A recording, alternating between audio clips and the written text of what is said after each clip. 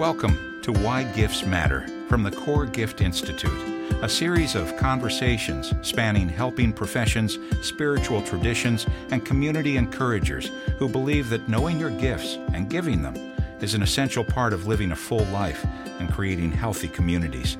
Find out more about us at www.coregift.org. Hi, I'm Bruce Anderson from the Core Gift Institute. In this episode of Why Gifts Matter, we're talking with John McKnight and Peter Block. Both of them are thought of as founders in their fields, Peter in organizational development and John in asset-based community development. They're both hungry learners, and their paths intersected a few years ago around gifts and community building, and they've been eager to work and learn together ever since. This interview covers a lot of ground and gets at some of the questions about gifts that many are reflecting on these days. They start with the fundamental question of whether we see ourselves as gifted or deficient and remind us how deeply that choice is burned into our individual behavior. In terms of my own personal experience, I kind of bought the original sin. And I felt for the first 30-some years of my life that my job was to work on my deficiencies. And at that time, I was running groups, and Karen Horney was the expert on categorizing human pathologies. And so I read her book, and every pathology she listed, I said, I've got that one. Peter goes on to remind us that this essential decision is also burned into our collective behavior in modern culture. So at every dimension of our society, both healing, therapeutic, faith, cultural, we believe that the way to a better future is through our deficiencies and what's wrong with us. For those curious about John and Peter's earlier years, they tell tales of their first awarenesses of what each of them sees as their primary gift beginning to come out. And they also talk about the essential and difficult task of breaking away from what others say you are good at and having the courage to name your own gifts. With this courageous decision, you befriend the gifts that can help you recenter yourself when things aren't going so well in your life. I feel very often that when things don't look good, I can remember, but you have this gift.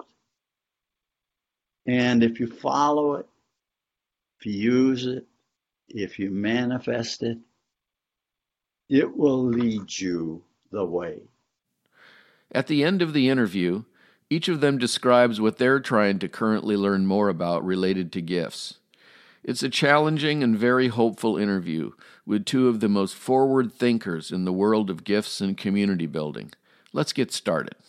Good morning, Peter and John. I'm so happy to talk to you this week. When we started doing these podcast series, the two of you were some of the first people that we thought of. It's not hard to understand why, going through all of your writings and books, the word gifts and the word community are just repeated themes over and over and over again. So I know both of you have done a lot of thinking about both of those words and their interconnections. And so we really wanted to spend some time talking to you. So welcome. Thank you, Bruce. Glad to be here. So your voices are distinctive from each other, so it won't take people long to figure out which one of you is speaking. So I think I'd like to start by just asking you a question, both of you a question. Do you remember where you first ran into the idea of gifts and you realized, oh, there's something to this? When I was first at the university, I was dealing with a famous sociologist named Howie Becker. And he told me about labeling theory, right? Which basically emphasized how much the definition of people and the relationships they have grows out of the words we use about them. And so I sort of took that and translated it into the idea that we have people who we consistently use names for that blinds us to who they are.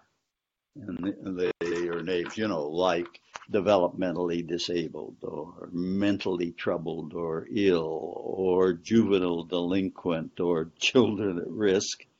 And once that way of thinking about them, the very description will lead you down a path of relationship and action that I think is always a dead end. And so the alternative is to say, everyone has a gift.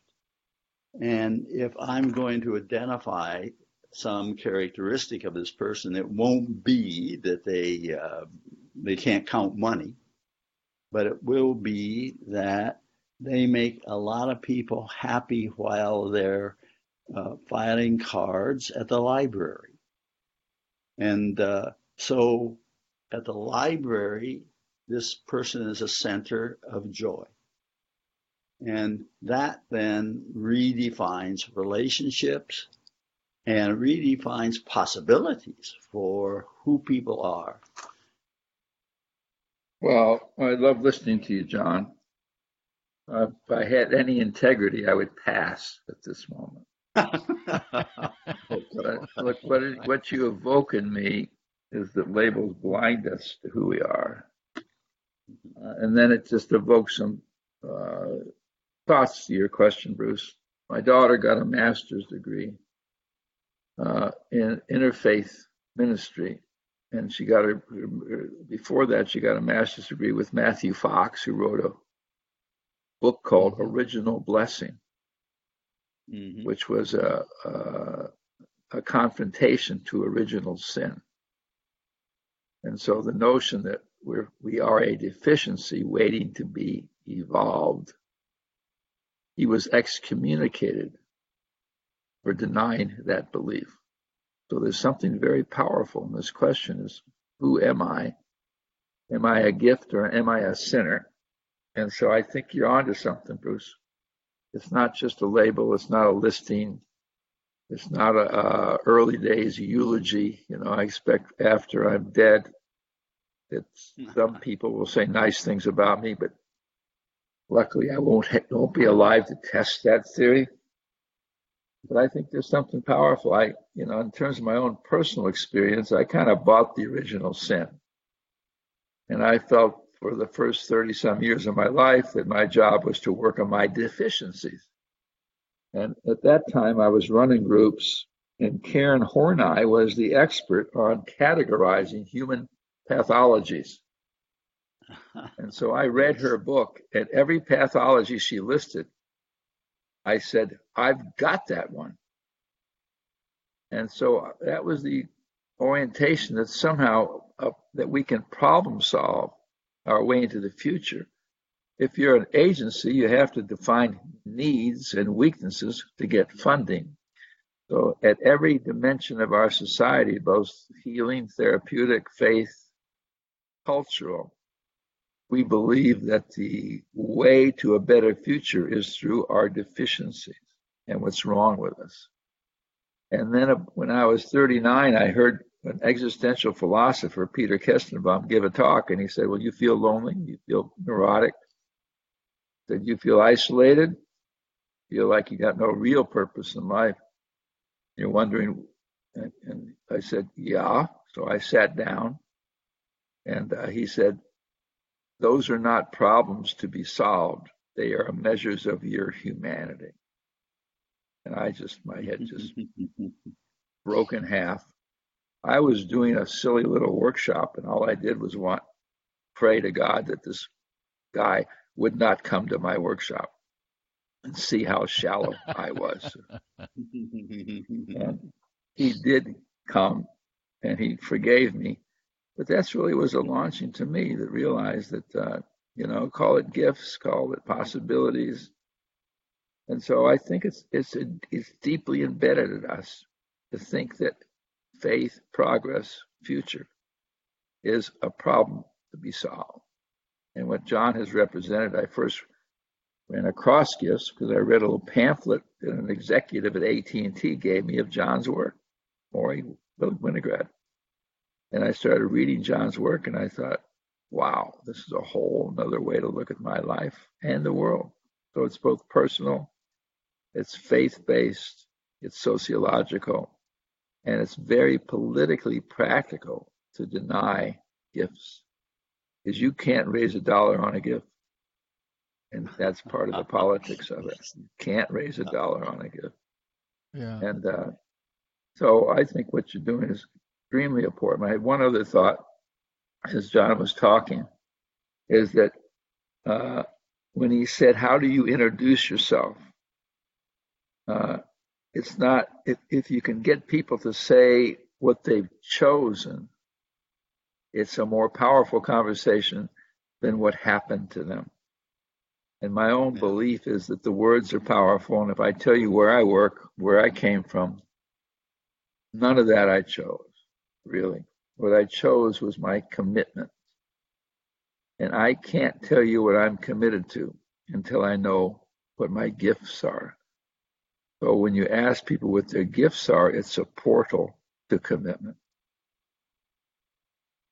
So your good friend Walter Brueggemann said something. I was sitting in a room with him somewhere, and it set me back in my seat. There was a long pause, and he said, there are only two kinds of stories in the world: stories of your gifts and stories of your hurts.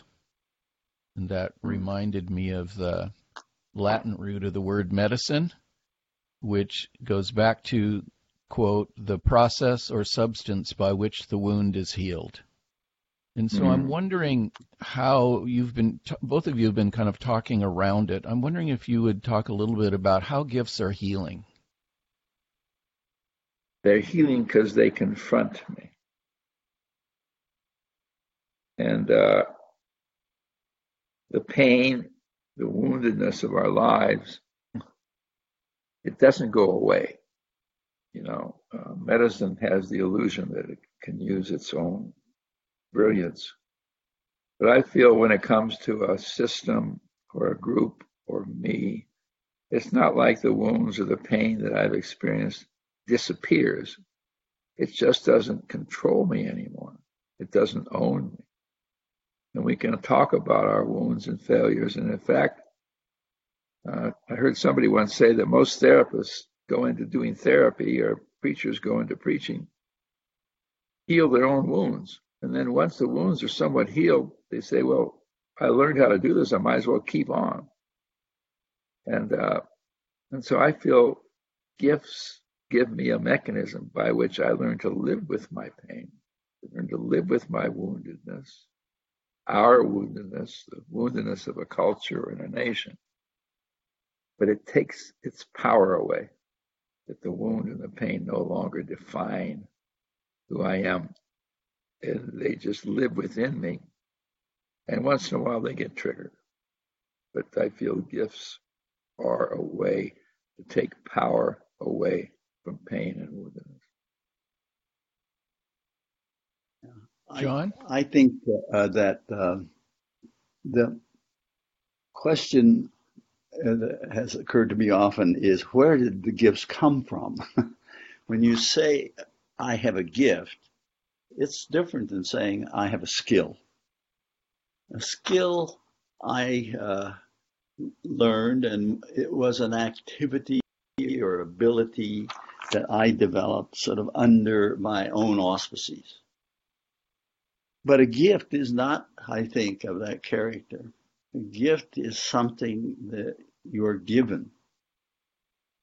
And when you understand it that way, it is a treasure that you have.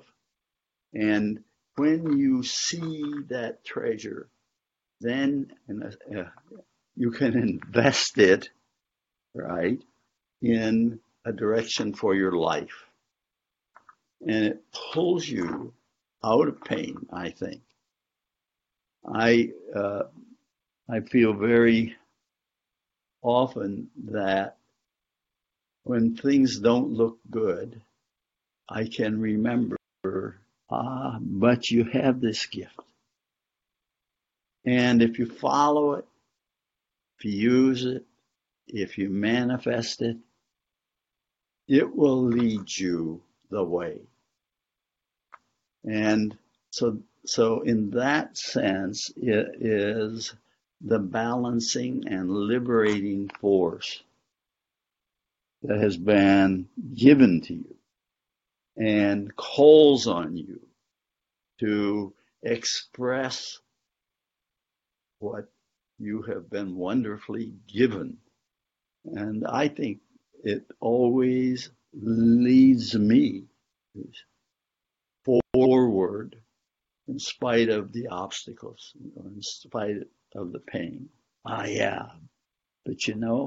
have the gift, and I need to illuminate it, share it. Then my life will get back in the center again. So the way I think about it. One of the advantages of aging, I think, if we're paying attention, is we're able to have more of a balcony view on our life. So, following that thread, John, I want to ask both of you. Following that thread is you look back on your life, knowing that all of us have many gifts to give. Can you center or focus on one gift that you've tried to bring to the world, probably unconsciously when you were younger, but looking back, is there one, and being as specific as you can, I think would be helpful for the listeners. What's one gift that just is a repeated thread in your life that you've tried to give? I'm very clear in my life about the answer to that. When I was in the 11th grade, we had an English teacher who had been an officer in the Second World War, Miss Sparks, and she taught English, and a sequence within the junior year of high school included public speaking. And so for 6 weeks we were learning and giving public speeches. Toward the end of that year, she said to me, John, you have a gift. And I said, what is it? And she said, I think you have a gift for public speaking. Now, I've got to say, at that point, I would never, ever have thought that. It wasn't something that was in my mind at all. And she said to me, there are places where they value your gift and they can help you magnify it. And so she said, at Northwestern University, they have a school of speech and a department of public speaking. And why don't you see if you can go there? And fortunately, because we had no money, I got almost a full scholarship. And I went there, and from that point, I also learned about group dynamics and discussion as well as public speaking. And it has shaped all the rest of my life. And had she not said to me, John, you have a gift, and lifted it up so that I could see it, I think I might be running a motorcycle repair shop today. So the process, I think, of being around people and always trying to see their gift may also illuminate for them something they didn't see.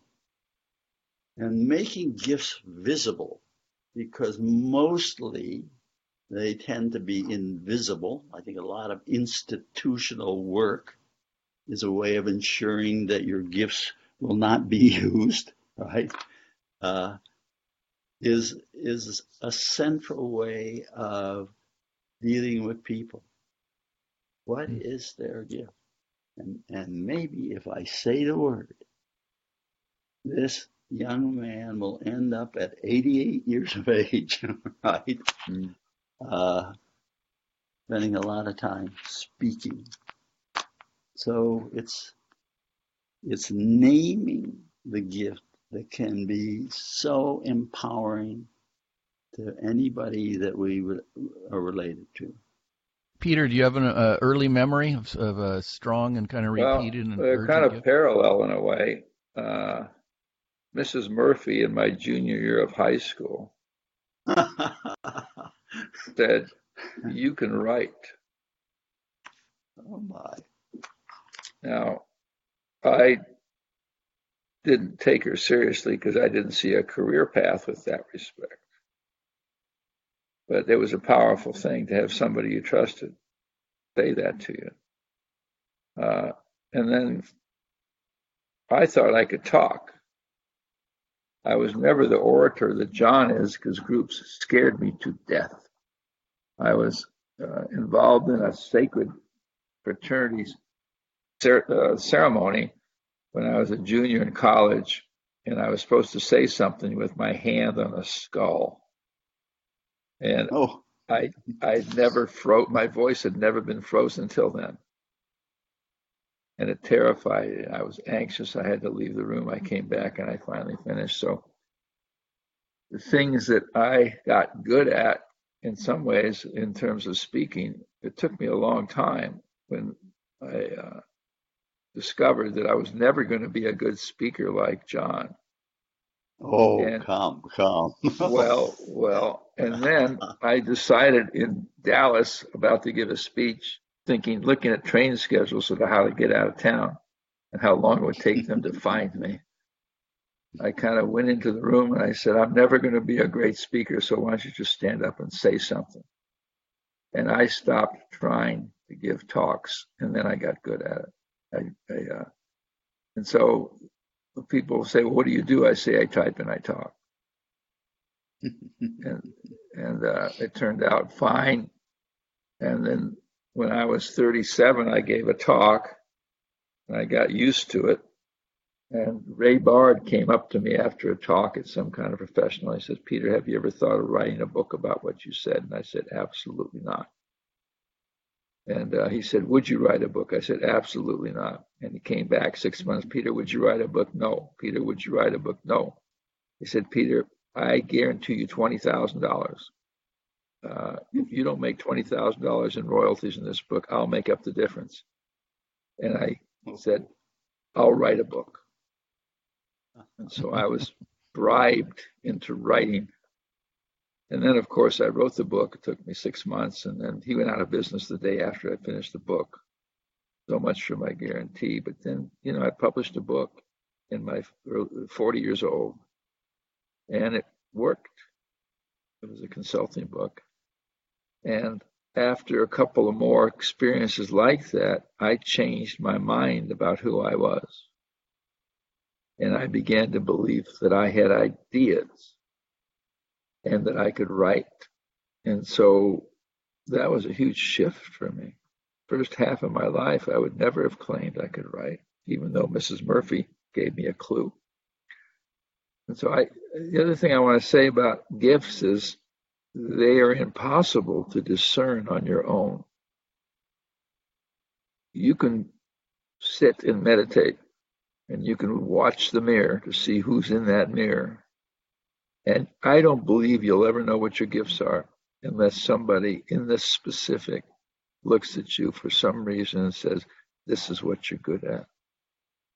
And it's a terrifying conversation, because if I accept the fact that I have these gifts, then I am burdened with the accountability to use them. And if I can stay in my deficiencies, that's so easy. Because anytime anybody gives me feedback, including my present life situation and my active family members, and they give me helpful feedback about how I might improve, I so know how to handle that. It's unbelievable. I just say, "Thank you very much, my daughter, my wife. Good point. I'm working on it." And then I walk away unburdened. Whereas if somebody says you're a blessing, or what you did was important, or the gifts that you're representing, Bruce, I can't walk away from that. And it creates a sense of accountability in me that is requires courage, and it just makes a demand on me. And I think that's the reason we run from gifts, is because of the demand that they carry. My friend Michael Mead likes to say, I've heard him say it many times, the best thing that can happen to you is to discover your gifts, and the worst thing that can happen to you is to discover your gifts. So it's a interesting thing, Peter, when you're talking about being able to discern your gifts on your own. One of the struggles I've heard people talk about running into is that oftentimes we make the path of our life based on what other people tell us we're good at, even though we don't feel particularly called to do those things. But we get the attention, we get praise, and I especially encounter young people a lot. We take people on kind of quiet walks in Europe for 8 or 10 days, and many of them have graduated from college and have realized they really have no interest in doing what people have told them they're good at their whole life. They have really something urgent they want to do, but they don't feel very good at it. So how do you discern between a calling, what people just say you're good at? Well, I think that's what John said, that the skills and gifts are two different things. Everybody who loves you has something in mind for you. And so from a very early age, the parent says, all I want is my child to be happy. That's the biggest lie in the world. I've had 6 of them. And all you want is your child to live out your own unfulfilled dreams. That's the only reason I can come up with that justifies living with and having children. And so that's not what your gift is. That's what expectations have been. And you learn to be accomplished and skilled at certain things, which is a totally different conversation. And at some point, if you really want to live into your gifts, you have to say to your parents, surrogate parents, whoever they were, I'm not the child you had in mind. Thank you for your intentions. Thank you for putting up with me, But then it's a separate thing when they're walking with you, Bruce, and you ask them, what's in your heart? What's your gift? Most of the time, it does not promise a great economic future. And it takes the support of a caring person like you for them to make that distinction between what they've studied and what offers a future path and what they would choose. And that choice mostly is a gift rather than a skill. Mm-hmm. Bruce, it seems to me that you used the word vocation and calling. And those are terms that have dimensions of spirituality, I believe. So I've always been interested in people who speak not of meeting the expectations of others, but who say, I have a calling.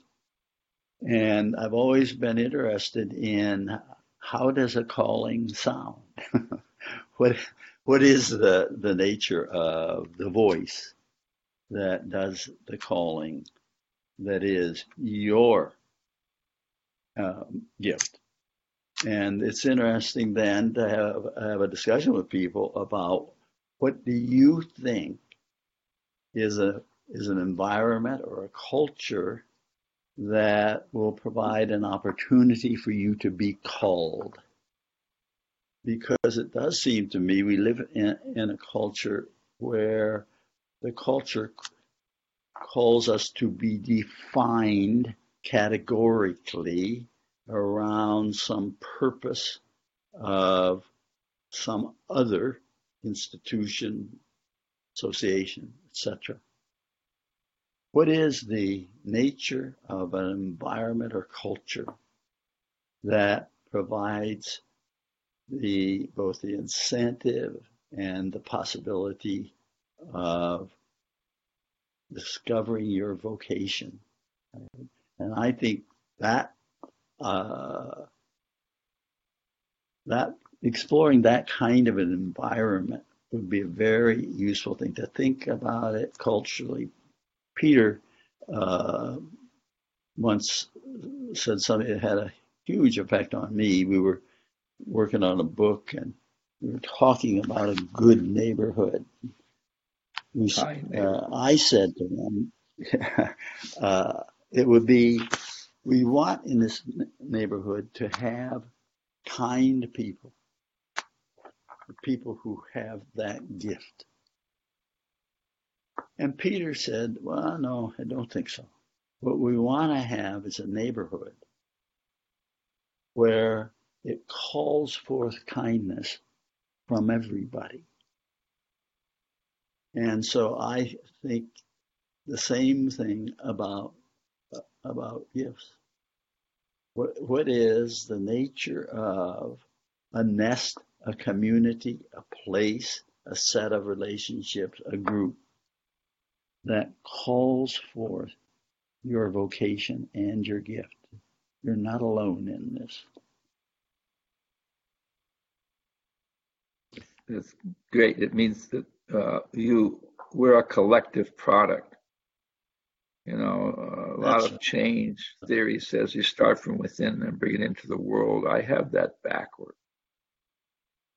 That I think that what distinguishes us who have done okay from them that haven't is we grew up in a different kind of context or environment.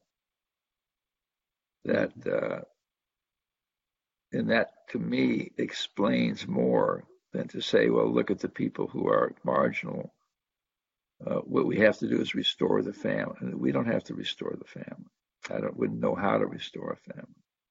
We can work on a local culture, as John says, that has a bias towards gifts, kindness, possibilities, and doesn't have the Napoleon hat of the normal curve that says you have to be successful, accomplished. So I spent my life working on the small collective. I had a choice because I could have been a therapist because I certainly had enough practice being a patient. And I just always felt that for me, a small group or, which means up to 150 or 200 people or a neighborhood, is the source of real possibility. And it's hard to get that point across because we're so individualistic. But I think, what John says is it's true. I also had another thought I wanted to share in that I got from Peter Kestenbaum. And he says that, do I discover a calling? Where does a calling come from? Does it come from God? Does it come from genes, context? And he said, basically, your destiny is the act of choosing your fate. That somehow your fate is nothing that I initiated. It occurred to me. I was born a wandering Jew, grew up in the Second World War, etc. That was my fate. I didn't produce that. But then at some point, you choose your fate. Say, all right, got it. And then that becomes destiny. That becomes purpose.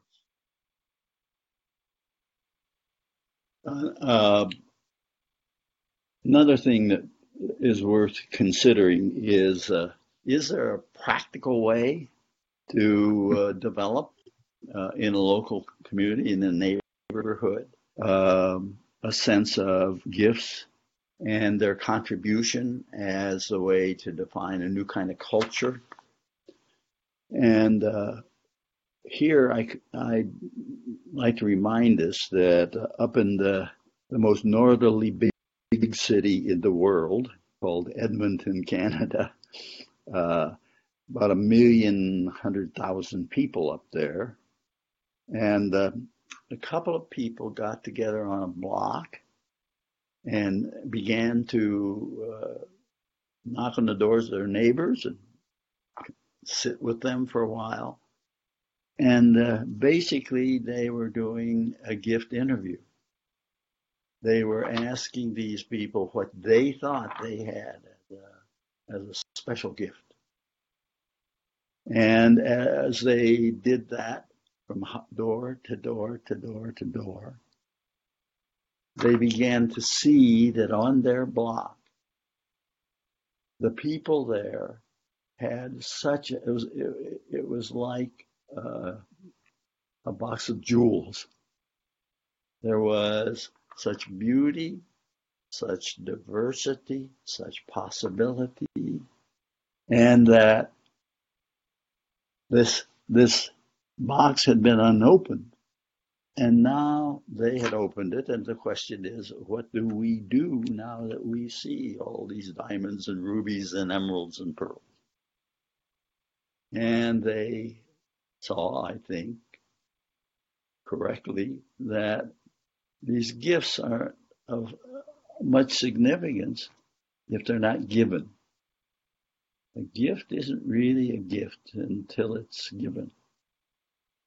And so they then began to identify the kinds of gifts people had that if everybody knew about it or somebody knew about it or they compared, if 4 people would be put together, that they could begin the process of transforming what their box was. It was a box of jewels, and that it had been strung together, and they had made, by these connections, a necklace, metaphorically. It had such a transforming effect on that block that other blocks wanted to do the same thing. And then the next neighborhood heard about it and wanted to do the same thing. And the government heard about it because they could see that on these blocks where they were gift-centered in their contributions, that in those blocks, the nature of citizenship and productivity had made a big difference in the life of the city. Because it magnified capacity. And so in Edmonton now, they have something called, I think, Peter, you and I are even on the board, although I don't know that the board has ever met, called the Abundant Community Initiative. 115 neighborhoods, at least officially, and now they have about 50 of them where the blocks know about their gifts and they connect and share their gifts. And that is transforming Edmonton into, I think, a city that is alive and vital because people have been called forward around their gifts rather than their problems or their dilemmas or their angers with the city. It is the most transforming city initiative that I've ever seen. You know, it has practical outcomes, like it's a safer street. Yeah. Kids do better in school. People are healthier. Elders are less lonely. And it's an alternative to the institutional solutions of police, school, and retirement warehouse. So there's a very practical thing that John's describing. I think some people are seeing that. You know, one of their key elements, which Howard Lawrence is the connector. And what's interesting to me is, you know, some people are just natural connectors. It's not just finding the gifts. You can't do this online. And some of the connectors we used to call busybodies.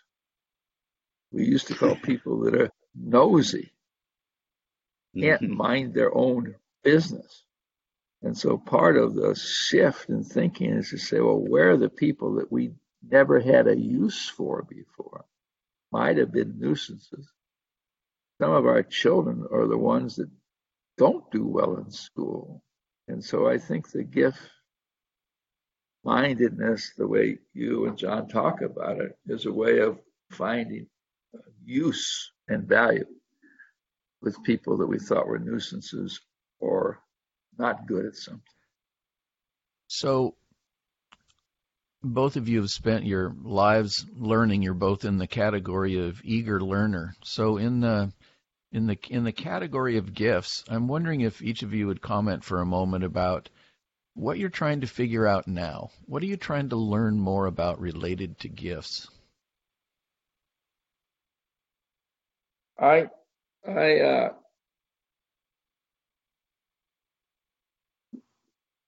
trying to make sense of the world around me. And I see so much disparity and so much isolation and so much economic injustice. And in one neighborhood, your life expectancy is 20 years shorter than another neighborhood. And I'm trying to make sense how our economic system and the world of neighborhood and relationship and gifts and healing all tie together. I just feel that the violence in this world is a social construction, that the idea of poverty is something we are making up, and that, as John said early on, it's in the labeling and trying to so-called solve these problems that we're making zero progress, and that eats away at me every day of my life.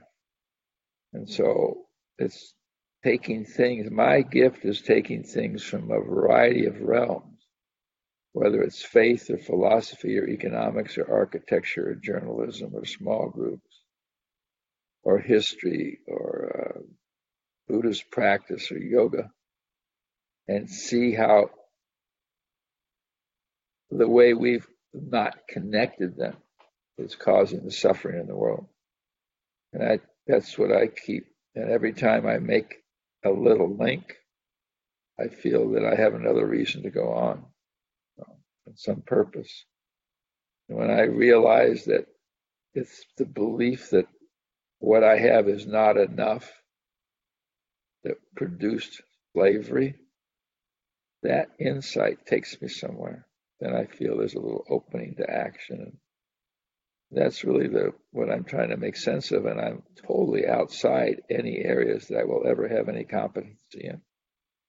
So one of my gifts, or maybe it's just my stubbornness, is to be willing to learn about things and disciplines outside. I worked in the field of organization development for 40 years, and I haven't read a book in that field in a long, long time. And so I feel going outside my own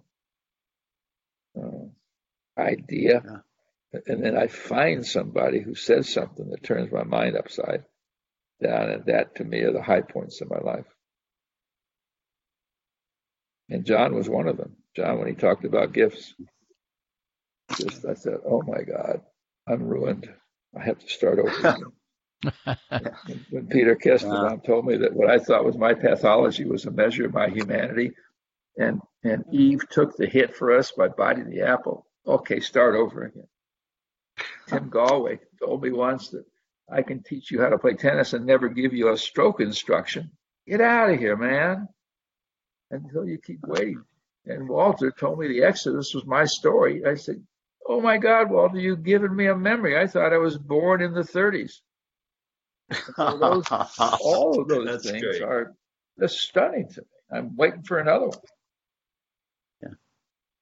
Yeah. And you'd have to say that what we've just heard has happened because there's a human being who has courage.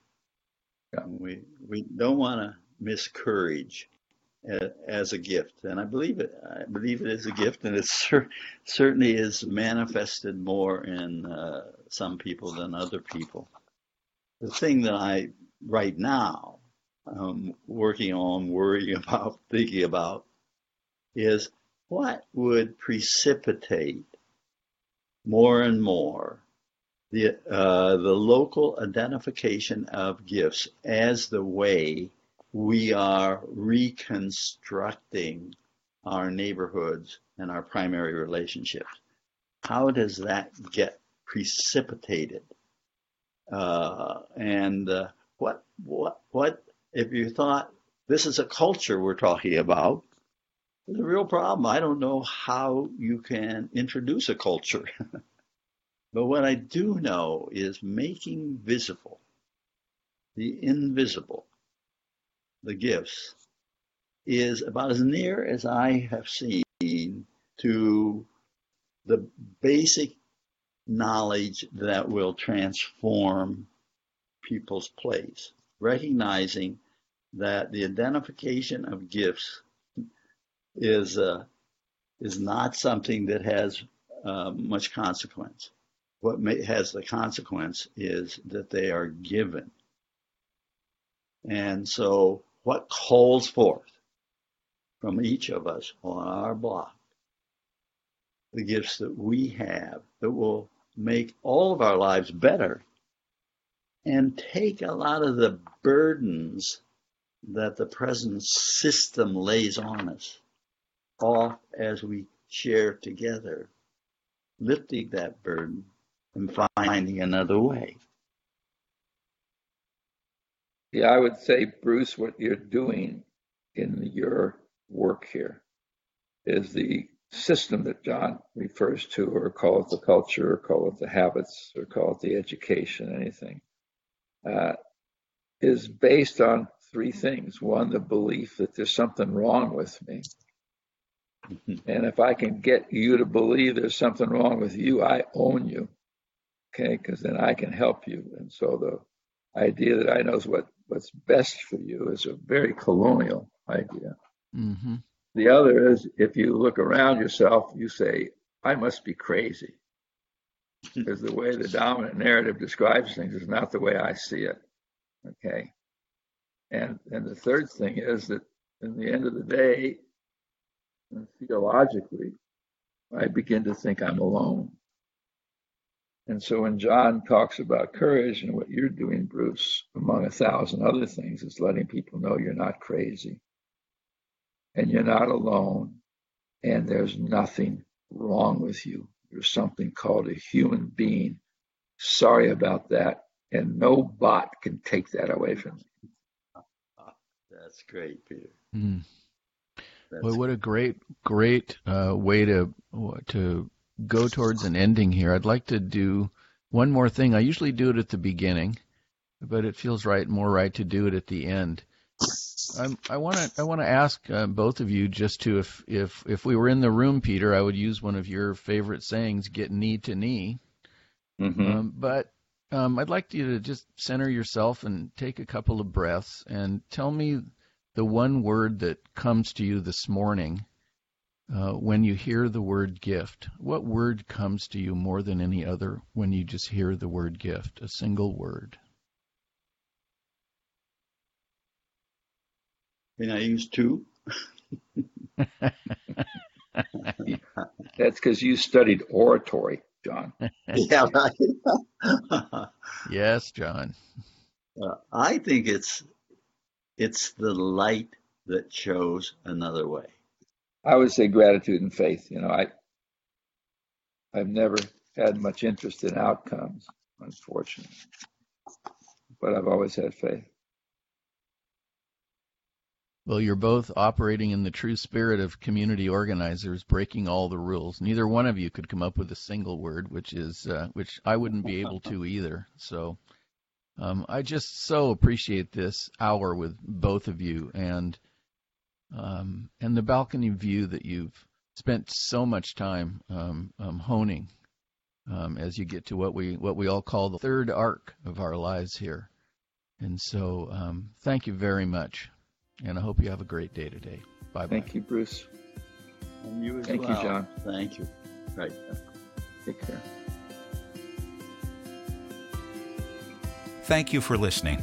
To hear more podcasts, explore our gift library, or learn about our training opportunities, visit us at www.coregift.org.